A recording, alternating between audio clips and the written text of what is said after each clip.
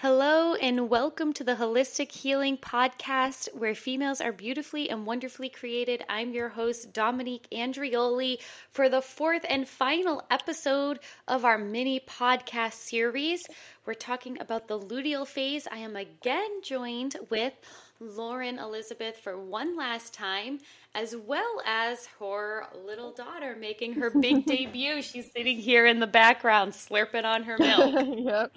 I think she'll be good, but you might hear a cry or something sneak out of her. So this is mom life at its finest, guys, right here. We don't joke about this when we say we're moms and it's all crazy. We're literally recording episodes while one baby's sitting on a lap drinking milk and the other one is currently being watched. And I actually just got a call from the preschool saying that she has a bit of a cough, so I need to pick her up Fun. as soon as I'm done this podcast. So real life right Yeah, here. definitely. As I switch over in my chair and move all around. All right, let's get into. Oh my God, I can't Jen get was over just her staring huge at you. eyes. She looks so cute.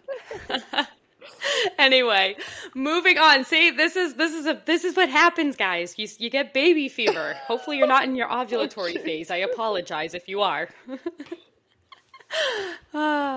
Anyway, so here we are. In our luteal phase, getting it back for the fourth phase and final phase of your menstrual cycle. This is your infradian rhythm cycle. This is your final phase. In this phase, this is actually the longest phase of all the phases. It usually lasts close to 2 weeks. With the first week kind of being you having more energy, and the second week you're going to notice that your energy is starting to crash. So that first week you're still kind of about 2 weeks away from your period, give or take, depending on the women. But that second week of your luteal phase, it's that week leading up to your menstrual phase. And that week leading up to your menstrual phase is when you're going to really start to notice that you are going to find your energy levels starting to dip again. So this first phase is a little more energy. The second half of this phase, a little less energy. Again, think of it like fall. The beginning of fall, all the colors are vibrant and bright. So this first week of your phase, of your luteal phase, you have more energy. But then that second week of your luteal phase leading up to your menstrual cycle, you're kind of starting to feel more cold and de-energized, kind of like the fall. All the leaves have fallen off the tree and you're leading up to the winter, your menstrual cycle. Kind of makes sense for a good picture analogy? Yeah. I'm just hoping you're going to tell me we can just drink apple cider and sit in our blankets all day, but I don't know if it's going to I correlate. mean, if you really want to, go for it. So, if it's July 4th and you happen to be on your luteal phase and your husband asks you why you're drinking apple cider, you can tell him you're in your fall right now. Right. But really, your luteal phase, though, in this stage, you want to start drinking and eating more warm foods again. You want to start eating those dense foods again, like the casseroles, the soups, the pastas. If you are on your luteal phase during the 4th of July, you can eat that large hamburger with the red meat. Actually, during this phase, you want to eat your red meat because your iron levels, you want to try and boost up your iron levels for your menstrual phase, which is about to come, because in your menstrual phase, you're going to lose all that iron. Interesting. So you really want to stock up on iron levels here. And things that are rich in iron are dark green vegetables. Like I said, steak. A lot of people say red meat is bad. You just have to be aware of where you're getting your red meat from. My husband and I, we always buy from local farmers. We actually just tried this new, here's a kind of little plug and play for Hills Home Market grocery delivery. All their meat is delivered from local farms. They're great. If you do decide to get it, put a plug in for Nick and I for that, because they do give prizes and stuff and things. But anyway, so try to aim for Quality. grass-fed, local farm-raised meats, because those aren't the ones that have the hormones in them. Yeah. Bone broths are really great time. You can make your soups during this phase. Bone broths are really great because, again, they're full of iron. You don't have to make your own bone broth. It doesn't have to be hard. You can actually just purchase your own bone Mm-hmm. broth. So like Swanson Foods, Kettle and Fire, they have some really good bone broths that are awesome to stock up on as well. So those are just kind of a few different food tips for you as you're going into your luteal phase. Um, Also, here is a thing while we're talking about food during this phase.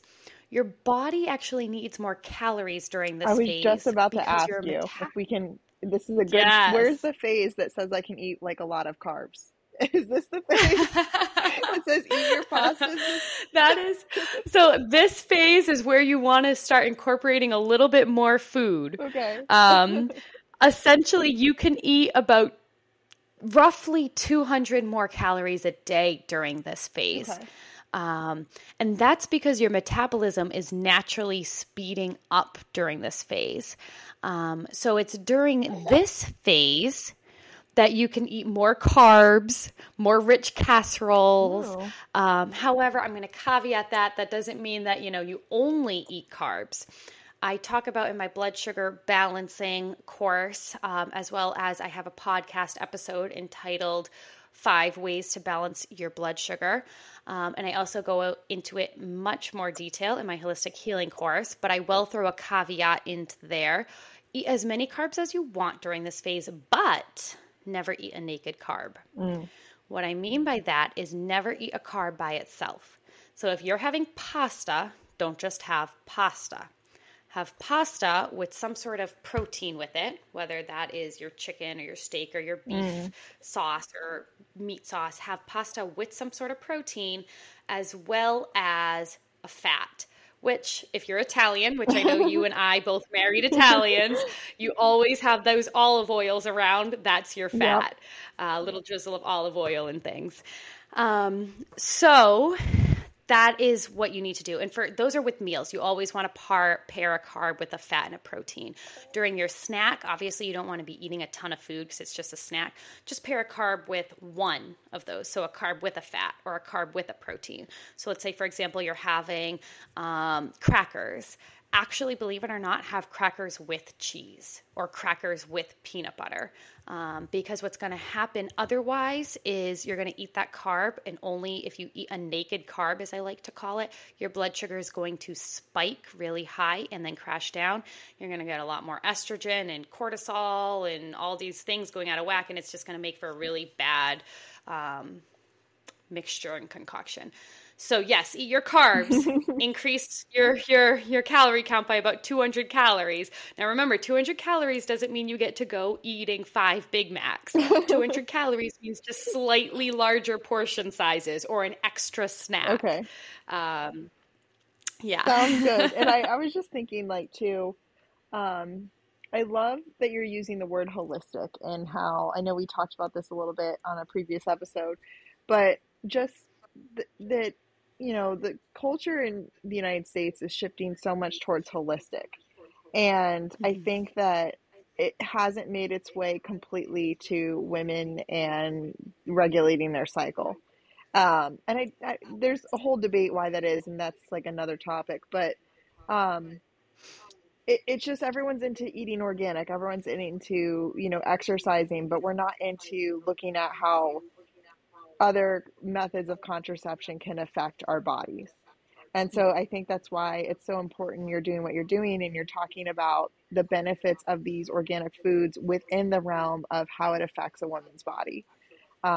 Yeah, I grew up in California, so like health class and eating organic and even a horticulture class, it all emphasized the value of that. But then when it came to the sex class, it was like, here's birth control.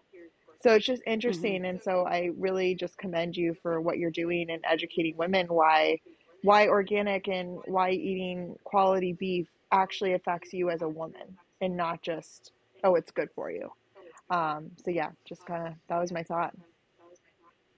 Thank you. I appreciate that. It's always good to hear the support. And listeners, speaking of support, if you, being a new and budding podcast, I would love to hear from you, hear your thoughts on this podcast.